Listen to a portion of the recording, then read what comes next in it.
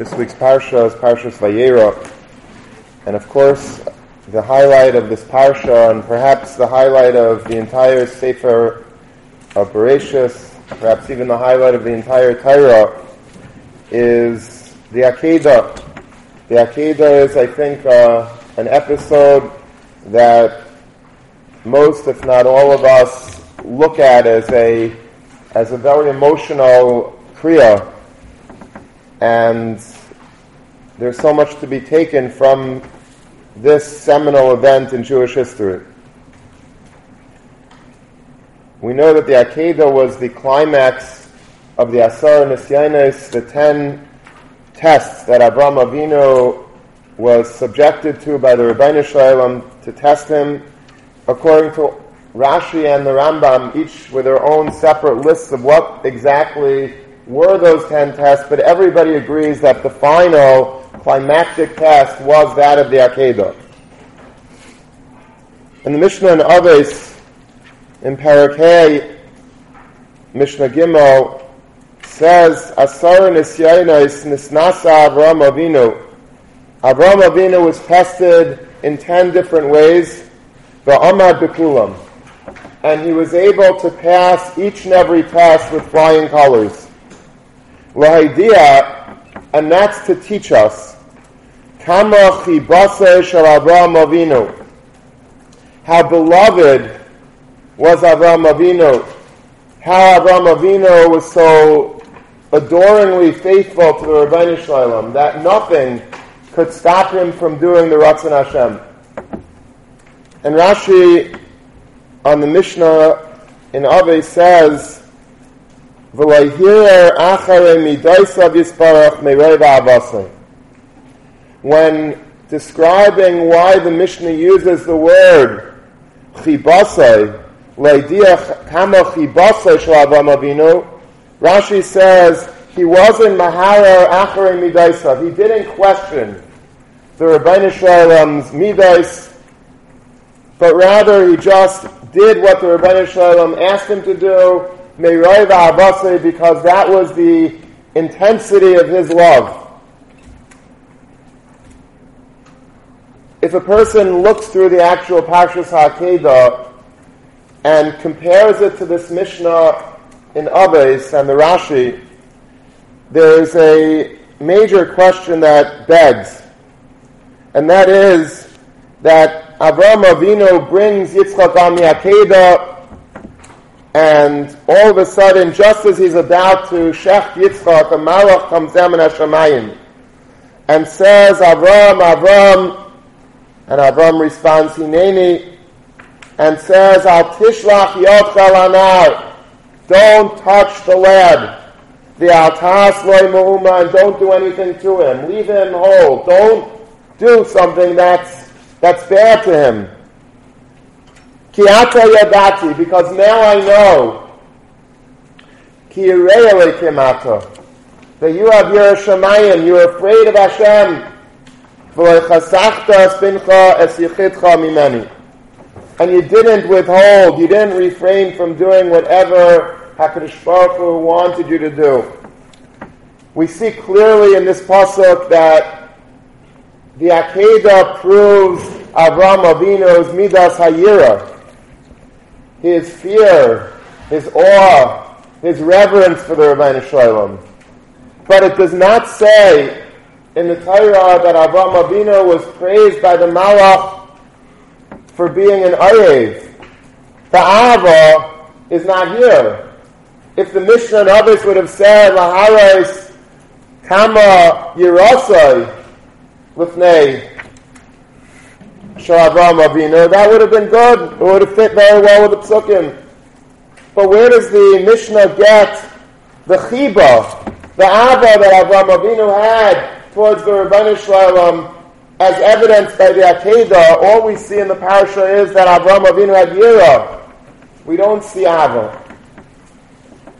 This is not my question. This is the great Reb Shmuel Rozovsky's question. He gives a teretz. My teretz is going to really be an elucidation of his.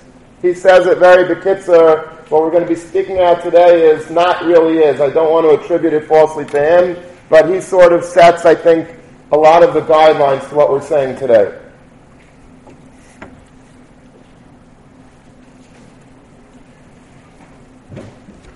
If you look at the continuation of the Akedah, it should have ended there.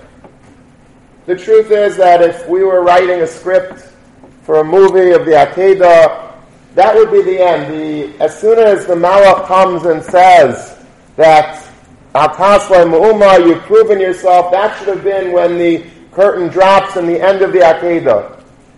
But we find that there's more to the story, that the Torah spends the next few psukim detailing, even though it doesn't necessarily seem to be like adding, but maybe it's even anticlimactic. Avraham Avinu, after being willing to sacrifice his son and being stopped from doing so, he lifts up his eyes and he sees in an ayil was caught in the thicket, in a brush, in some bush by the horns. Avraham Avinu goes, takes the ayil and brings it as an ayla in lieu of his son. And Avraham calls the name of this place Hashem Yireh, Asher Yomer Hayom B'Har Hashem Yireh. This is where Hashem appears. Now a malach comes down to Avraham Avinu a second time and starts saying the following: Vayomer B'Nishpati Nom Hashem, I swear, so says Hashem, Ki Ya'an Asher Asisi Es Hadavar Hazeh, because you have done this, for Chasachta Pinchas Yechidecha, and you did not hold back your son, who you love, I will bless you, and I will be Marbe Zaracha, like the stars in the heaven, and like the sand on the beach, and your inheritors will inherit the gateways of their enemies. A lot of brachas are being heaped upon Avraham Avinu by the Malach, brachas that we didn't find originally, which itself needs a lot of explanation.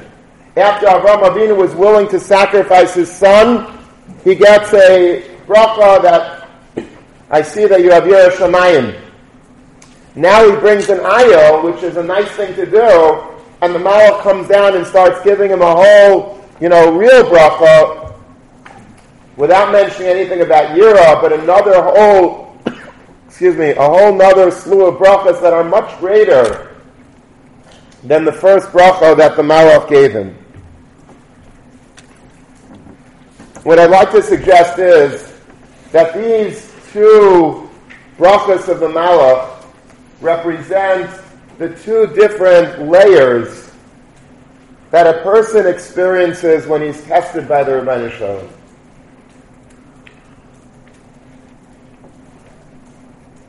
When a person goes through a crisis, when a person is faced with a lot of turmoil in his life, there are two things that he's really being tested by the Rebbeinu Shalom about. The first thing is, how are you going to continue to act? If, let's say, a person is, Rahmanu Litzlan, very sick, or he has a lot of problems finding a shidduch, or he has shalom bayis problems after he's married, or he has parnasa problems, or he has social issues, he has psychological, whatever it may be. There's so many nisyanos that people are tested by on a daily basis. Now, when you're tested, you have to see if you could do two things. The first thing is, can you carry out your daily meisim to be a yid? I have so many problems. I have a major thing on my head weighing me down. HaKadosh Baruch Hu is challenging me in a way that I've never been challenged before. I'm in crisis mode. I don't know what to do. What do I do? Am I still able to function as a Shomer Torah mitzvahs? Do I still keep Shabbos? Do I still put on my tefillin? Do I still daven? Do I still act in the normal way? Are my meisim the same? Very often people, when they're faced with a lot of problems, the first thing to go is their meisim. I don't want to do it anymore. If God does this to me, I'm not going to do anything back to Him. That's one level. But then there's a deeper level of passing an Nisayim, that you could continue doing your meisim. You can continue being a superficial yid, not a superficial yid. You could continue being a yid. You can go and do everything that you did before the Nisayim hit, and act the same exact way. But deep down inside, how are you feeling? Do you still have that same level of belief in the Rebbeinu Shalom? Meaning, I'm putting on my tefillin, I'm keeping Shabbos, I'm doing everything in an active way. Traditionally, I'm doing whatever I'm supposed to be doing. But deep down inside, am I questioning God?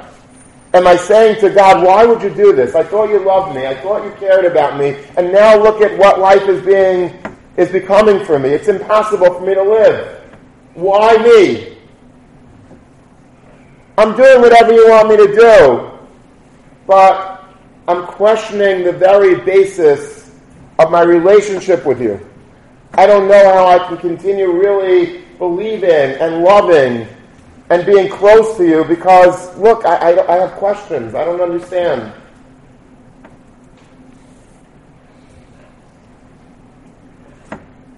The first level of Nisayan, do you continue doing what you're supposed to be doing as a Yid? If you do, if you're able to pass that test of continuing doing what HaKadosh Baruch Hu wants us to do as described in Shulchan Aruch, you're doing that, but it doesn't prove anything about your love for Hashem.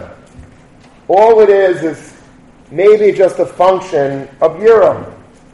You know why I'm continuing keeping Shabbos? Because I'm afraid that if I don't keep Shabbos, I'm going to get an einish for that. Or if I do certain things, if I go and act out on my Nisayan, and I start acting in a way that's not becoming to me, if I start doing Averis, Rachmana litzlan, I would stop doing that. I wouldn't do Averis, but that's just because I'm afraid of God. I'm afraid. I don't want to get einish. I don't want to get Gehenna. I want to just, do it, and I want to cover my bases. And that's what I'm doing. But that's just a function of Yirah.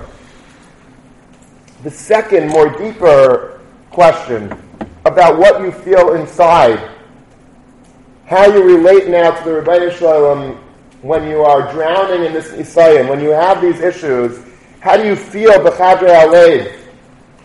Do you still feel pure with the Rebbeinu Shalom and accepting, or do you question? And do you start not understanding and maybe acting out in an inside way against the Rebbeinu Shalom and being angry?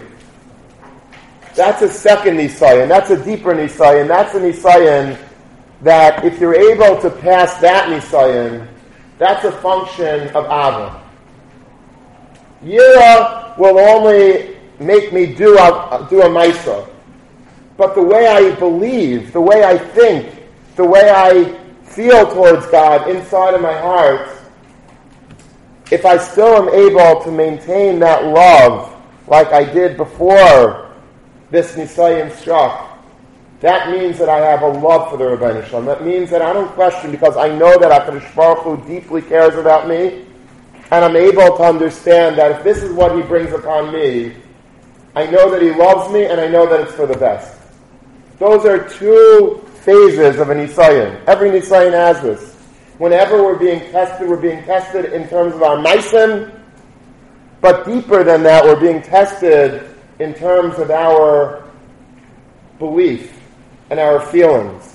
And both of them are critical to pass. But there are two stages of every Nisayan.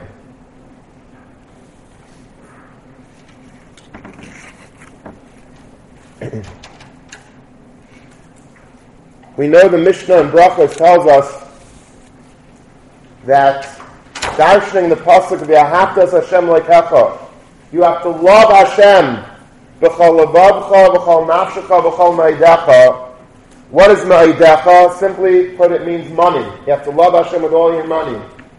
But in the Mishnah, it's brought a different shot. That ma'idecha is midah. B'chal midah u'midah shu ma'idilach.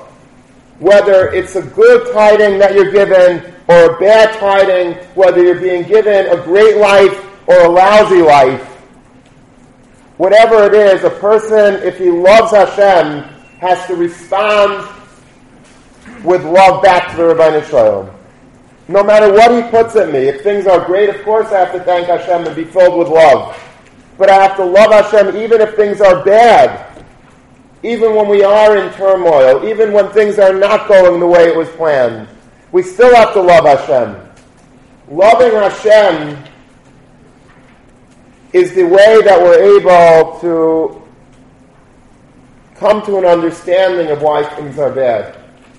Come to an understanding of why tzaddik v'raloi, rosh v'toivloi, all of the blazing philosophical questions that people have been pondering from time immemorial. Why is it that I'm such a good guy and such bad stuff is happening to me? Why is it that I'm suffering? Why is it that I'm poor? Why is it that I don't have things that other people have? Why is it that things that come naturally to him doesn't come naturally to me? All of these questions are good questions. But if a person has Avos Hashem, then that should drown out those questions. Pure Ava would make a person quiet that inquisitive side to him. You wouldn't be able to get angry with the Rebbeinu Shalom because I know that I have reason to believe that he loves me, Hashem, and if he did it to me, it means that there's a purpose for it. And it's ultimately going to be for my best. That's a function of Ava. That's not Yira. This is a much deeper level. When you don't question, when you're not Mahar Achar Midaisav, that is a function of Ava. It means that you love Hashem so much that you don't question him. You know, if a person does bad to me, if I have somebody that I know, and I feel that he's really not nice to me, he did something that was disloyal to me, he acted in a way that I didn't expect, and it was like a slap in the face to me. So automatically I could start becoming very angry with him, and I could not talk to him, I could cut him out of my circle of friends. That's sort of natural. But if a person has a loving relationship, let's say with his father, and his father does something that seems to be not right, I'm not happy that my father did that to me. I don't know why he did that. Why would he do that? He's my father.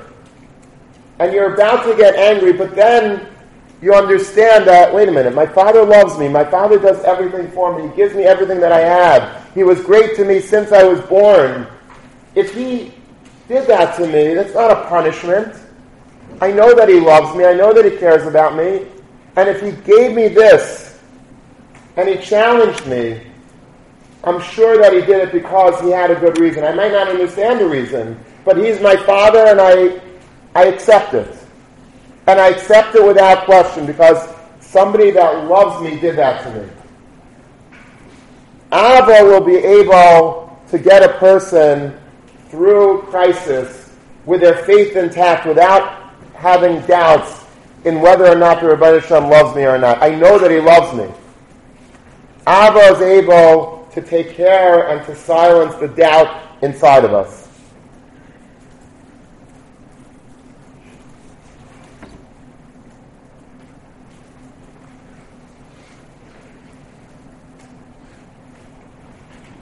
How do we really get to that level? How is a person able? I think we all have challenges. I think it's fair to say that every human being has things that they personally are challenged by.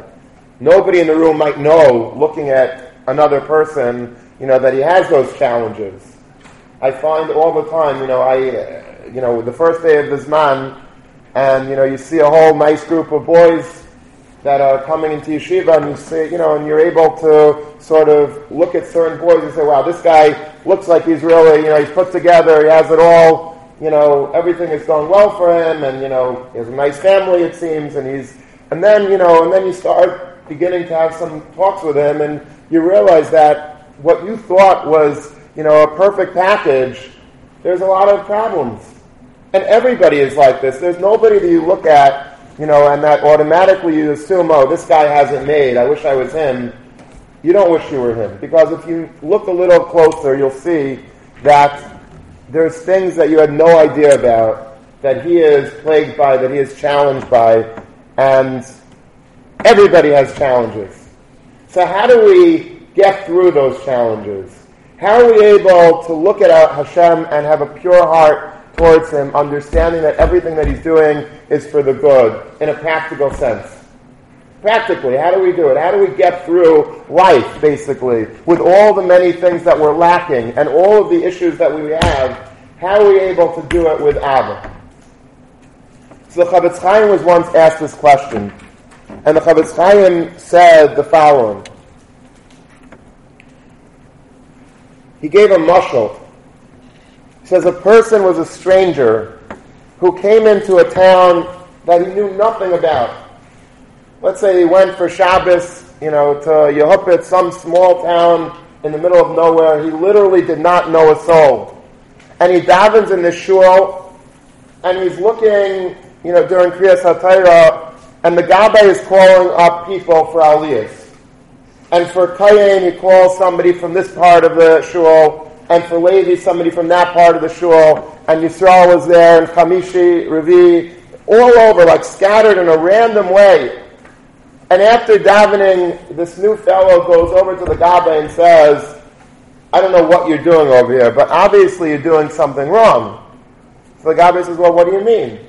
He says, I noticed that you were calling up people for Aliyahs, but there was no order.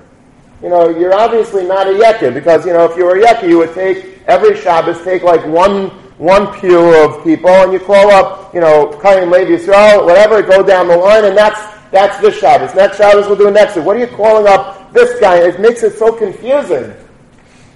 I don't understand what you're doing. And the Gabbai looks at this guy and says, buddy, you don't know anything about the shul. This is your first Shabbos here. You don't know a single person in the shul. You don't know anything about their lives. And you're already judging me as if I got it all wrong. Well, let me explain to you. The reason why I called up this guy for Shlishi was because he has yahrzeit for his mother today. And the reason why I called up that guy over there for Revi? Because he just came back from Eretz Yisrael. And that guy that got Shishi, he has, it's his bar mitzvah parsha. And the guy that has maftir, he's a chassan. And we gave him the haftarah because he's a chassan. Now, you don't know that because you don't know any of the players. You don't know any of the actors on the stage. But as a Gabbai, and I've been here long enough, I know everybody in the room, and I know who to give the aliyahs to and why, and who not to give aliyahs to and why. And you have no right being critical because you don't know anything about this shul. And the Chavetz Chaim says that that's exactly the mistake that we all make. We come into this world. There's been a world that existed 5,700 and change years ago. It's an old world. It's not a new world. The world was not created the day that we were born, believe it or not. There was a world that existed thousands of years before we were created. And this is the same world that will exist many, many centuries after we die. And we come into this world whenever we're born, and we start seeing things, unfolding before our eyes, and we don't understand it. We don't understand why we weren't blessed with this, and why that person is sick with that, and why there's a war over there, and why people have a plague over there. Why are there people that suffer physically, emotionally, mentally, socially, financially, spiritually? We don't understand it. And we start questioning God. I don't understand. What's God thinking? How can he do that? What is he, I thought he was a good God. Why is he acting as bad? And the Chavetz Chaim says, you don't have the right to ask that because you're too new here. You don't know the whole system. You don't know the background. You're not privy to all the details of the thousands of years that preceded you. And you don't understand how everything that happens is with an exact cheshbon. And HaKadosh Baruch Hu is perfect. Tzaddik v'yasher, whatever he does is with perfect justice and righteousness. There's nothing that happens randomly. It seems to you that things are happening in a random fashion. It's not true. There are old cheshbonos from the beginning of the world, that scores that have to be settled. If a person loses all his money, it might be because he's a gilgal of somebody who didn't act appropriately with his money, and now this is his einish. If a person, is robbed by somebody else, or is I lose my money to you, it might be because generations previously a gilgal, lost money to the other person, so now it has to be returned. V'chahena, Einshim, Yisurim, they come to help us. It's hard for us to understand that, but maybe our neshama needs that tikkun of the suffering that we have. There are cheshbonos that are beyond our understanding, but we have to know that the Gabbai knows what he's talking about.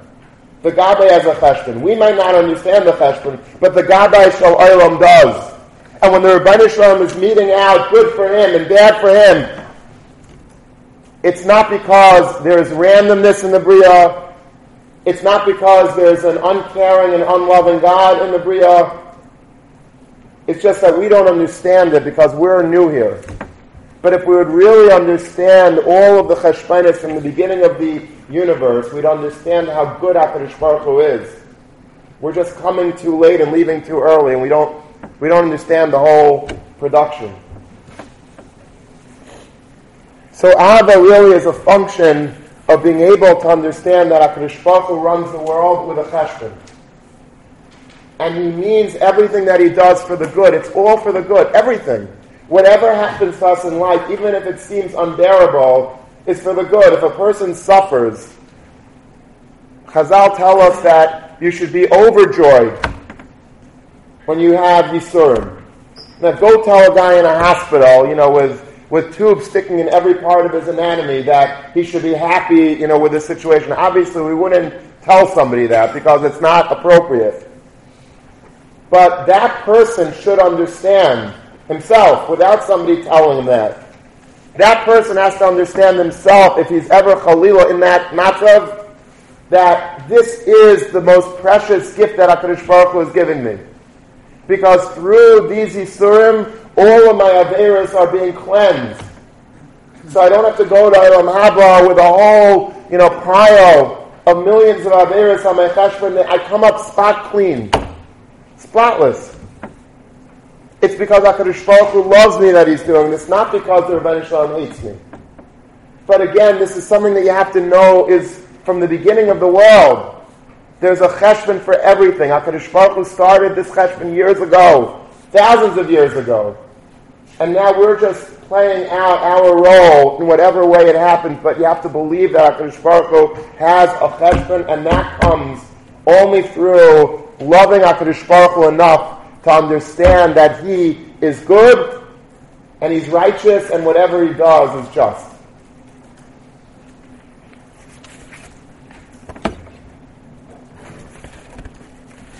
So let's go back and examine the Parshas HaKedah now that we have this Hakdamah.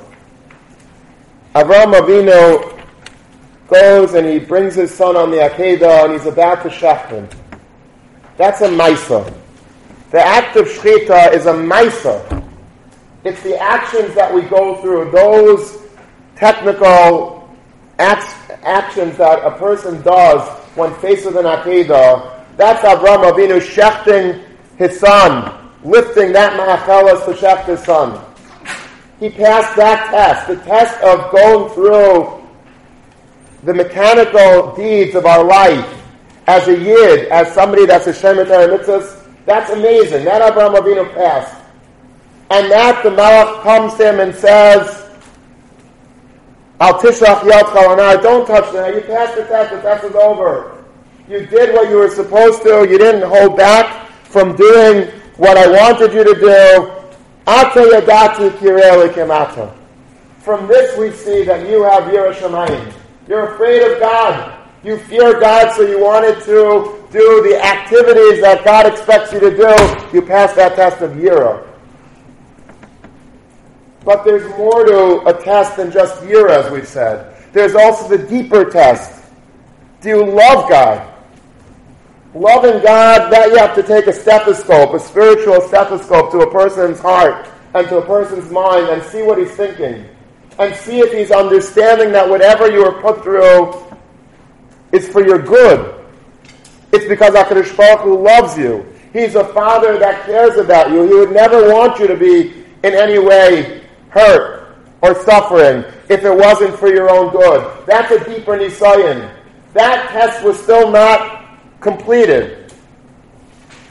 Avraham Avinu, after the Malach tells him that you passed this test, Vayiseina Vayar, he lifts his eyes and he sees an ayil.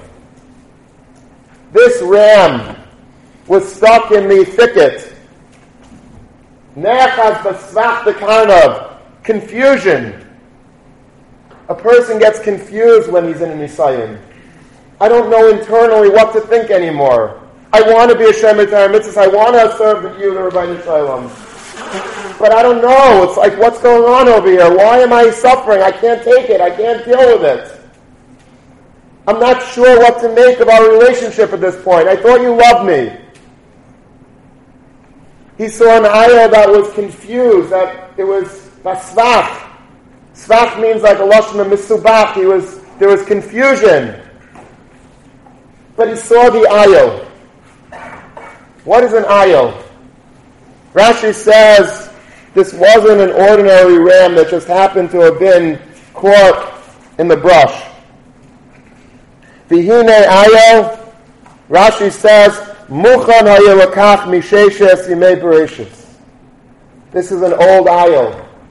This is an ayah from the beginning of time. The Mishnah in Pirkei Avos says that it was one of the things that were created Erev Shabbos Ben Hashmashas of Sheshes Yimei Bereshis with the Eloi Shel Avram. It's interesting. The Mishnah doesn't say Eloi Shel Yitzchak. Normally we speak about the Eloi Shel Yitzchak. The Mishnah there speaks about Eloi Shel Avram, same ayil. But this was Avram's ayil. Avram Avinu saw this ayil that was from Sheshes Yimei Bereshis, and he was able to untangle everything with the knowledge that there was something before I was born. Whatever is happening in my life, whatever nisayon I'm put through, the Rebbeinu Shalom is an ancient one. The Rebbeinu Shalom is a Gabbai that knows everything way before. And whatever I'm being put through, I have to be makabel without any questions, with love, because I don't know things from the beginning of time. The Rebbeinu Shalom is the Ein Sof, he's the Kol Yachol. If he says that this is what I have to do, then I'm makabel without any questions. I could ask questions. It's confusing. I don't understand. But Avraham Avinu, the mile of Avraham Avinu at this point, after the Akedah, was, not only did he do the physical mice of the Akedah, but he also, in his mind, was fine with it. He didn't question the Rebbeinu Shalom ever. He understood that there is a cheshbon that pre-existed my existence. And I'm makabel everything ba'ava.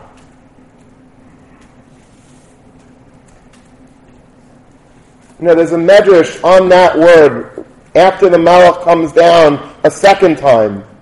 And now there's no mention anymore of Yirah. This is the bracha of Ava. Now the Malach is blessing Avraham Avinu because Yirah is like a low level relative to Ava. Yeah, you did the Maisa Akedah. That was not yet the climax of the story. That just proved that you have Yirah. We're all afraid. We're putting on tefillin and we're keeping Shabbos because at a minimum we fear Einshim. We want to make sure not to mess up our lives in terms of getting into Olam Haba and living a proper life in this world. That just proves Yirah. After the next stage, when Avraham Avinu shows, I want to do more for you, and I'm not going to question, I see the ayil and I realize that it's an ayil from Sheshes Yimei Bereshis. that things have been happening from Sheish Yemei Bereshis, and this is why you're doing whatever you're doing, and I don't claim to understand it, because it's way beyond my level of comprehension. It's older than I am. It's bigger than I am. At that point, there was a greater bracha that was given to Avraham Avinu by the Malach, because now you really passed the test. The test is not just Yira, but it's Ava. Do you question me or not? As Rashi says in the Mishnah Navis, when it says that the 10 tests proved the Chiba of Avraham Avinu, what did Rashi say?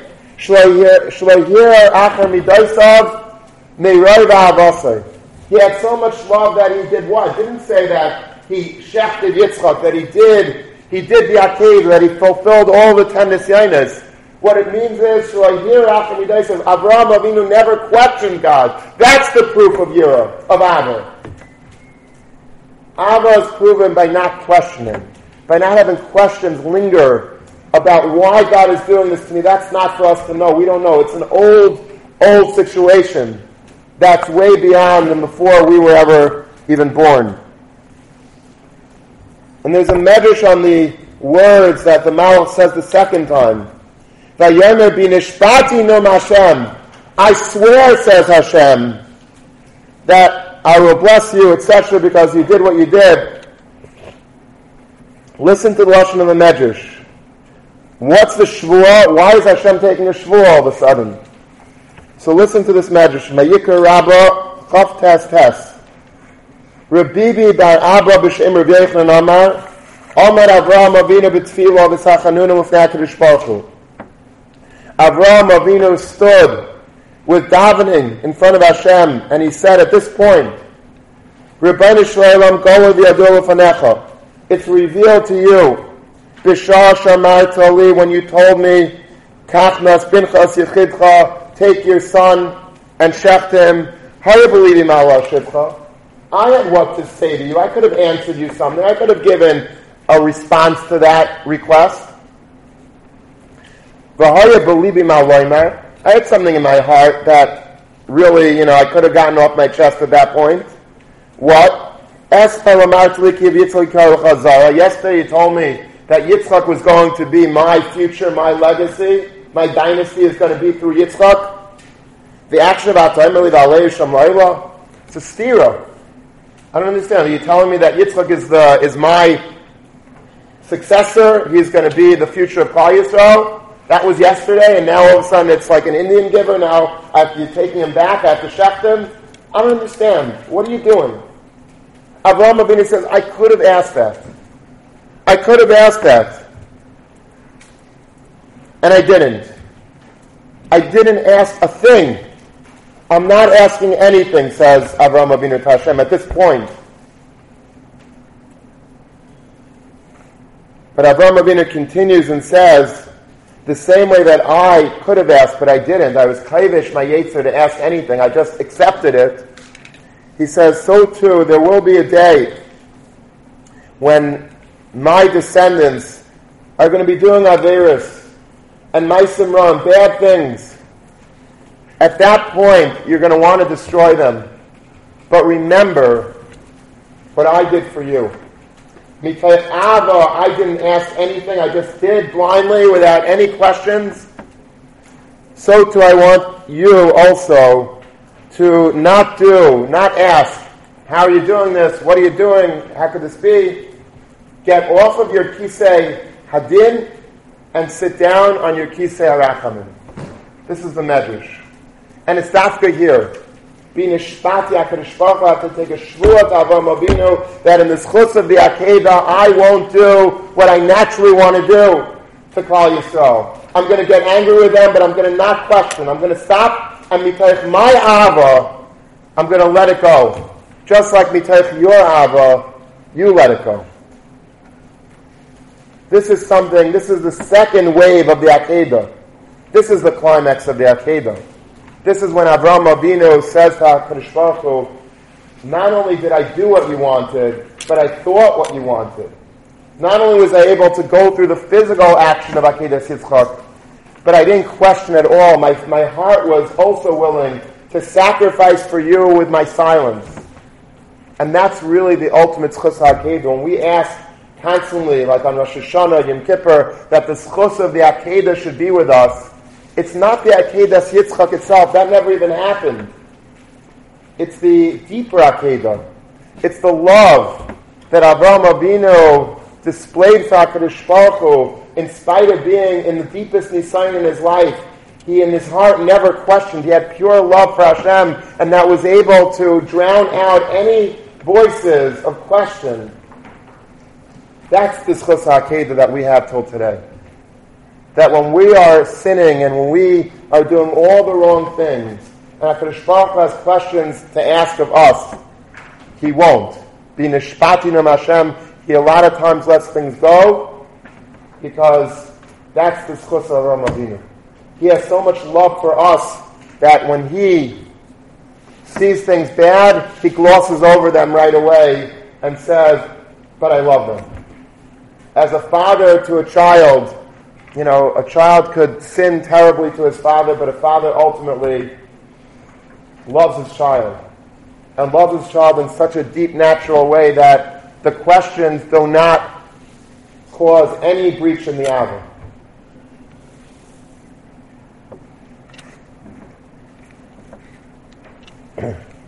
There are people that went through the deepest of nisyanis, the darkest of nisyanis. In the Holocaust, there were so many survivors, and not so many. I mean, most of the people were not survivors. But there were many people that did survive. And people that came out of the Shiva Maduri Gehenim, if you study what happened to them, different people had different reactions. Some people, they left the concentration camps when they were liberated, and they never ever again wanted to talk to God. Never. I'm not talking to you. I'm mad at you. Never again will I put on tefillin. Never Shabbos. Never Yom Tov. I don't want any part. That was the world that I used to do before the Holocaust. I saw a different side of you. I'm finished. That's one part of Klal Yisrael, and we know that was like the natural reaction. That was the natural reaction. And many people completely lost everything because their anger towards HaKadosh Baruch Hu was so great that they didn't want to have anything to do with Yiddishkeit. There were other people that they continued going about their life as Jews as they did before the war, but they always had questions. And that's okay also. It's human to have questions, and it doesn't mean that you're not a Jew in any which way. It just means that you're holding on a madrega of yira and not of Abba. They question, I don't understand why God did this to me. I don't understand why I lost my wife, my family, my community. I have no idea. And I do have a lot of questions. When I get up to Shema, I'm going to ask them to God, but I'm still a Yid. This is what God expects. And I'm going to do the activities of a Yid. But in my mind, I still do have a lot of lingering questions. That's the in-between reaction. And again, we are not in any position to cast judgment on anybody. Even the first column is beyond our ability to criticize, because until you've been through Gehenna, you can't at all understand what it is. And it's easy for us on a Friday morning in Queens, New York, 2015, when we have it so good, to start saying exactly how people have to react. But obviously it's way beyond our cheshbainis at all to judge anybody. We have to believe that we would be able to go through it had we been in that nisayon in the best way possible, but we can't understand what these people went through.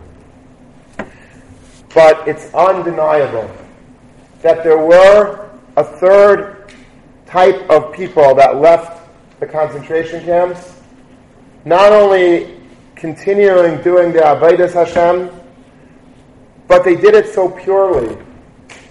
And they never asked a single question about the Rebbeinu Shalom's Hanhaga during those dark years. They didn't say the Rebbeinu Shalom forgot about us. They didn't question whether Rebbeinu Shalom even was there at the time. They believed that there was a love that brought HaKadosh Baruch Hu to do what he did, to Klal Yisrael during that time, without any reasons. We don't understand it. We're not here long enough to get it. We don't have Ruach HaKodesh to really have that answer that everybody wants. Why? How? But we're makabel it with Ava. The great Kleisenberger Rebbe, who is my personal hero, and he should be yours as well. If you read, the more you read about the Kleisenberger Rebbe and the stories that's told about him in the camps and after the camps, what he did, he was a hero. I want to talk about a hero. There was no bigger hero during that skuf than the Kleisenberger Rebbe. He lost his wife. He lost his 11 children. All of them were killed. And he, after the war, came out, and with all of his strength and with all of his love, he remarried. He had a new family. He built up a Hasidus called the Stam Kleisenberg Hasidim. He has a community here in America, in Union City. That's the main hub of the Hasidim here. Then he went after that to Eretz Yisrael, primarily to Netanya, where he built a huge community, and he built a very famous hospital called the Laniado Hospital, a very high state-of-the-art hospital. He collected all the money for it. It's like one of the major hospitals in Eretz Yisrael. All of this was done by him. Most people, after losing their wives and 11 children, would have said, I'm done. I don't want to live anymore. I don't want to get remarried. I don't know what God did to me. This life is not for me. I'm not happy being a Jew. I'm not, I don't know why I had to suffer, and it's crazy. He went out and he decided to roll up his sleeves and rebuild from the ashes the most beautiful world that he could possibly build. And he was once by a bris, and he spoke years after the war. And we know that you say, as a baby is, undergoing the process of a bris milah, one of the things that's said in the Nusach HaTfilah is, Va'aymalach b'damayeh chay. We say it in the Haggadah also. Va'aymalach b'damayeh chay. And it said, b'damayeh, by your blood you shall live, by your blood you shall live. Which means that a Yid always lives with his blood. We just have to look at the pictures of what's going on in Eretz Yisrael. How much blood have we seen? If you're looking at the graphic pictures, how much blood has been spilled in the streets of Yerushalayim and the streets of all over Eretz Yisrael, from the north to the south, with this vicious new wave of Bnei Yishmael. Our blood is constantly being spilled. This is just the latest chapter. But there were intifadas before this one, 2 of them, and there was pogroms, and there was Cossacks, and there was inquisitions, and there was Holocausts, and there was Churban Beis HaMikdash. Blood has constantly been spilled. That's just the way of life of a Jew. We're, fortunate to live in these times that we're a little sheltered, and a little not so familiar with seeing Jewish blood spilled. But in history, it's quite common. Jewish history, world history, is soaked by Jewish blood. The Damayeh Chai is an unmistakable fact of life, that Jewish blood is always cheap in the eyes of the nations. And we've always been hunted and murdered and killed. But the Kleisenberger said, I have another pshat in the Damayeh Chai, that in your blood you shall live. The Damayeh doesn't only mean blood. Dam means blood, but there's also another type of definition of the word dam, daled mem, as in Vayidam Aaron. Aaron was quiet. Aaron was silent when his 2 sons died on the happiest day of human history, on Hakamas HaMishkan. It was a great yontif for Klal Yisrael. Aaron HaKayin was the new Kayin Gadol. It was the greatest day of his life. It was his inaugural day. This was the day of his pomp and circumstance. And not only him, but all of his family were going to be the Kaihanim to serve in the Beis HaMikdash. And all of a sudden, HaKadosh Baruch Hu strikes down his 2 sons. Vayidam Aaron. His response was not saying, fine, but I don't understand. Not being upset, not crying, not screaming, not getting violent, not being down about it. Vayidayim Aaron, he was silent. He accepted it with perfect faith. The Kleizmer Rebbe says, that's how I got through my life. A normal person would not be able to get through life after seeing and witnessing what I have seen over the last many years. It's impossible. I've endured more suffering than any human being could ever possibly absorb. How do I get through it? Not just get through it, but thrive afterwards. I live with one secret, and that's with my silence. I'm quiet. I don't question. I don't doubt.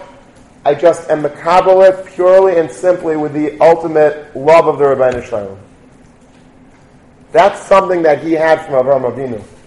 Avraham Avinu was the person that gave him, in his genes, the ability to not only go through the physical motions of being a Jew after the war, but actually loving the Rebbeinu Shalom and being quiet and being silent and seeing the Eloi, Shalom, seeing that there was things before me from Sheish Mei Bereshis that I don't understand, and it's not right for me to open my mouth to the Gabbai and ask any questions.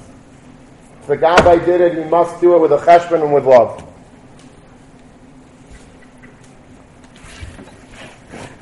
And that's not only true for people like the Kleisenberger Rebbe who lived through the craziest of Nisayim, but it's true for all of us with our relatively smaller Nisayim.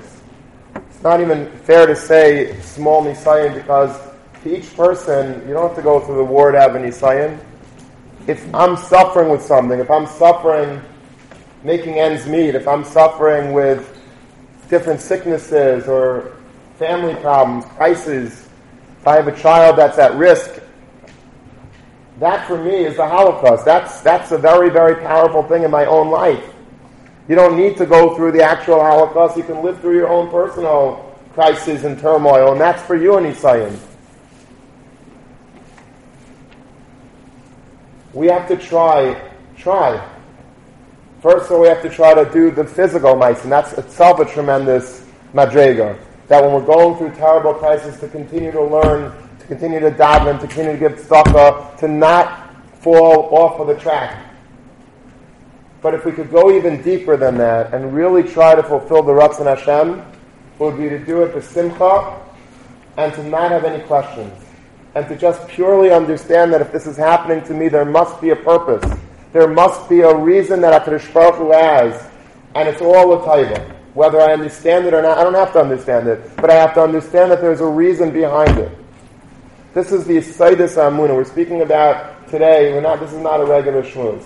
This is a shmooze that cuts to the core of who we are and how we get through our lives. And it's not to say that because we're talking about it, it's easy to do. And certainly, as I always give very often I give in my own shmooze and a very big disclaimer that I'm not at all, when I'm speaking this way, it's not because I have, been able to master this midah. It's something that we're all working on. We're all works in progress. We're speaking about this together to grow and to try to understand these things together.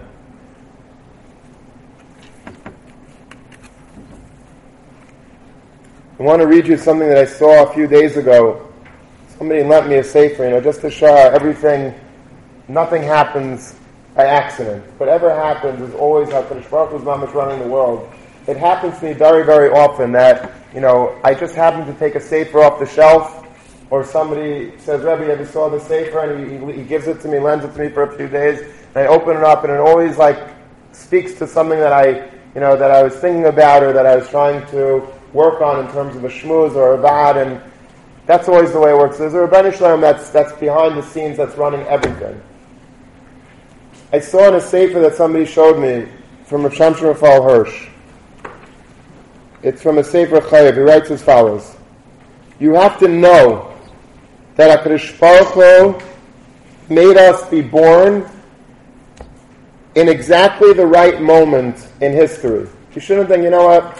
Some people say, I shouldn't have lived in this time. I should have lived 200 years ago. By the time of the Vilna Gaon, and when everything was pure and simple and nice and clean, that's when I should have been. This world is impossible for me.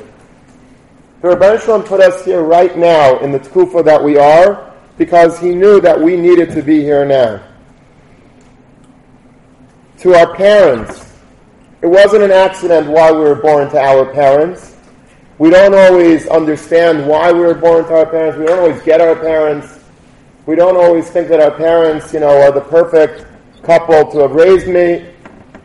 But Rav Hirsch says, part of emunah is believing that if HaKadosh Baruch Hu gave me these parents, these were the exact parents that I needed to learn from.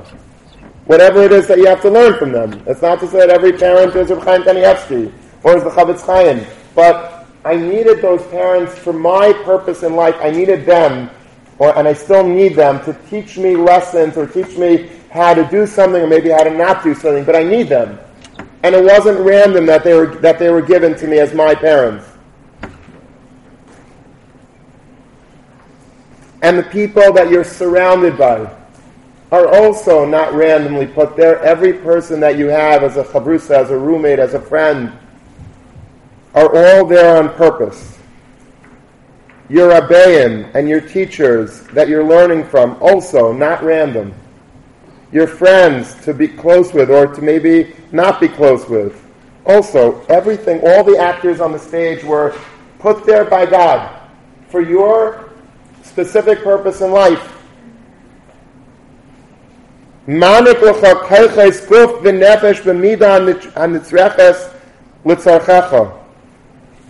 you need in life, you're equipped to handle with the tools that HaKadosh Baruch Hu gave you. If you're a brilliant mind, then you should know that you were put here to use that mind for things that you're going to need in life. If you don't have a brilliant mind and you're saying to God, why'd you give me? I wish my IQ was higher. Why am I not as smart as that guy? Why am I not able to ask the questions in Shir to Rebbe that he asks? Why am I not getting 100? Why am I not able to do well on this standardized test and that standardized test, on this midterm, on this final? That guy, it comes too easy. And me, I have to struggle? Why? Dr. Hirsch, you have to know that if you're struggling, that itself was by design. HaKadosh Baruch Hu wanted you to struggle with it. It wasn't that He forgot when He was giving out brains to give you one. He gave you the brain that you needed to get through your life in the exact perfect way that you were supposed to get through your life. This is Mamash Yisrael that you say this. That we're speaking out today.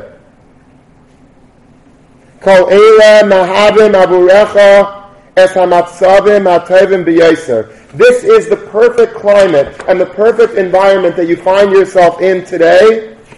Kidei lagia letachlis, so that you get to the purpose eila mishlachas l'olam that you were sent to this world to do. Lemale es ritzayni yisvarach ubahem tumunat lachascha. Knowing this will allow you to embrace HaKadosh Baruch Hu because you know that the tools that God gave you specifically and uniquely is because He loves you and He gave you what you needed.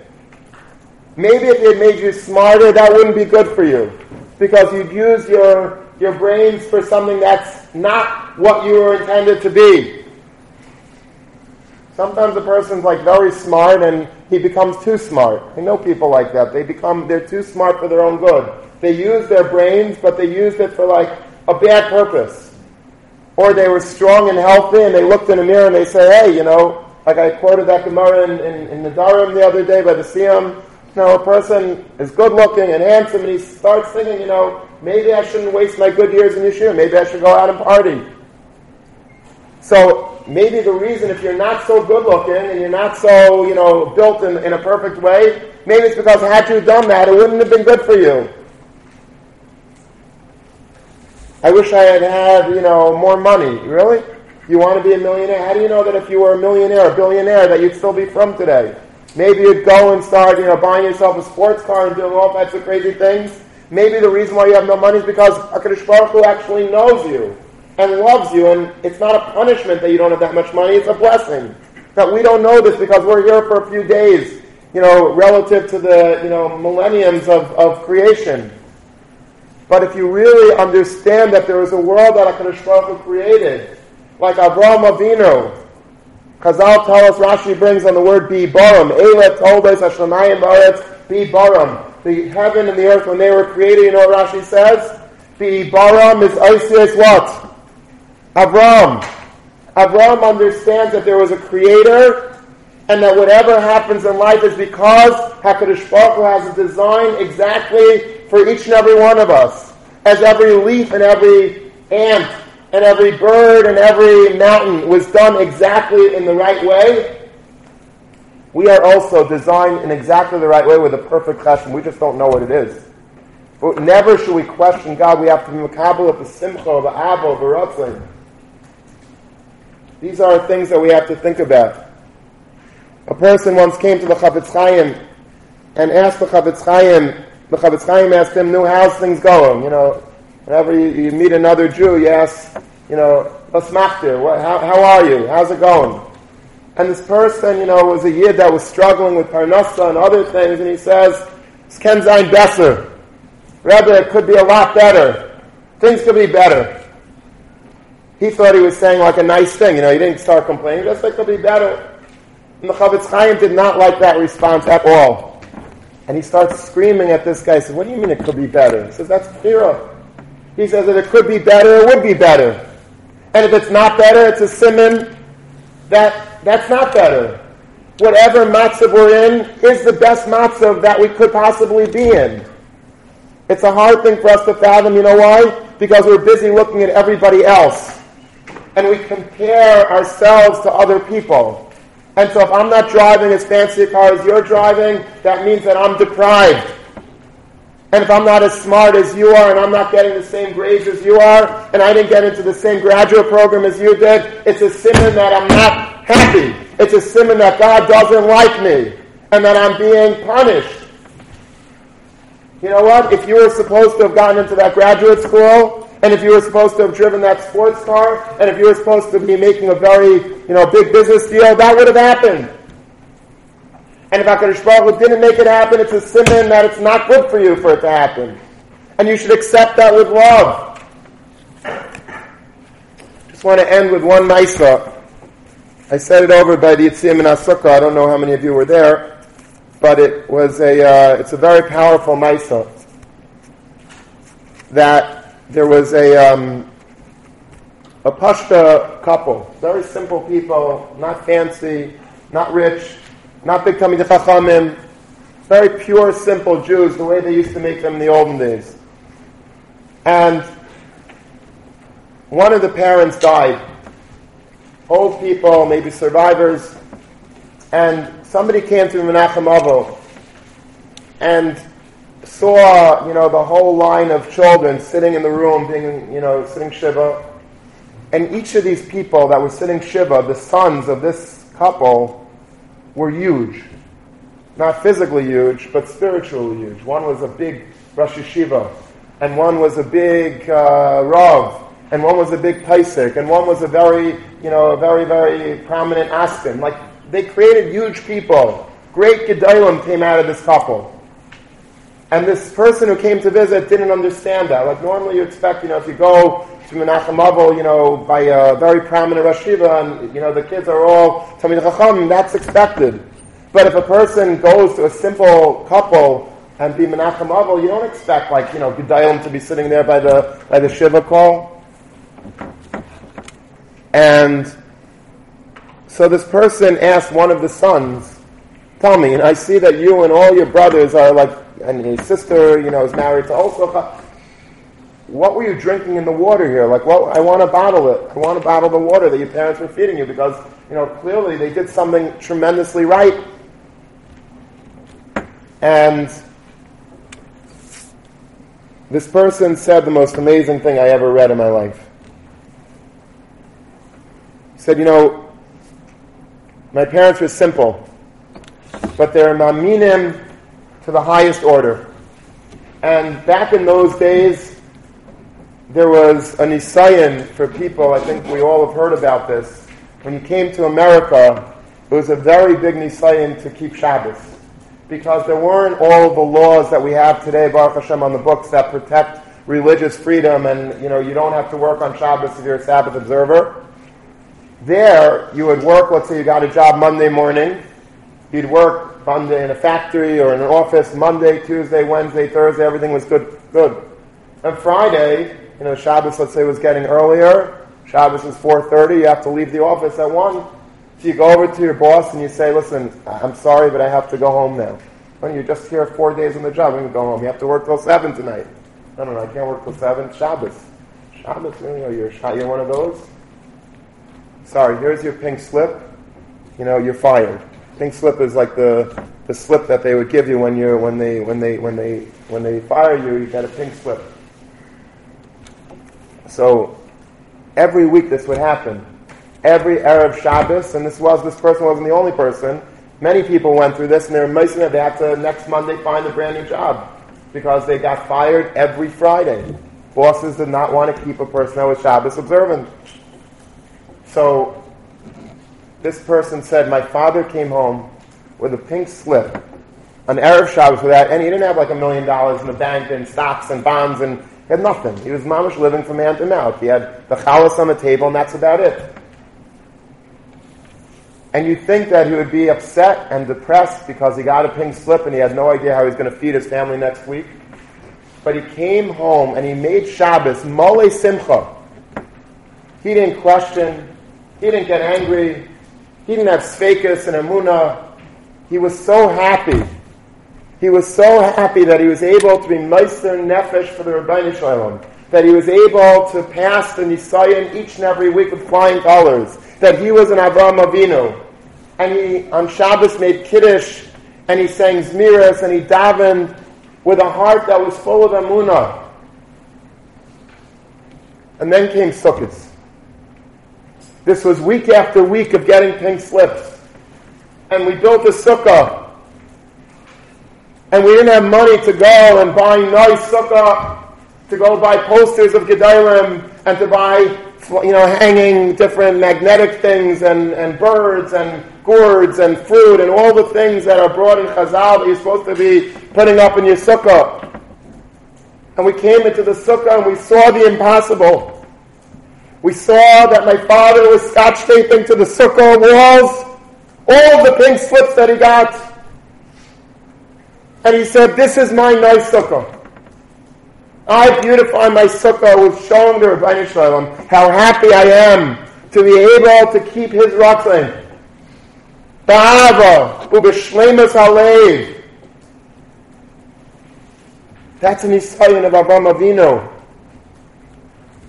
that most of us maybe would not be able to even think about accomplishing. But there are Yidden that did. And the son said, is there any doubt?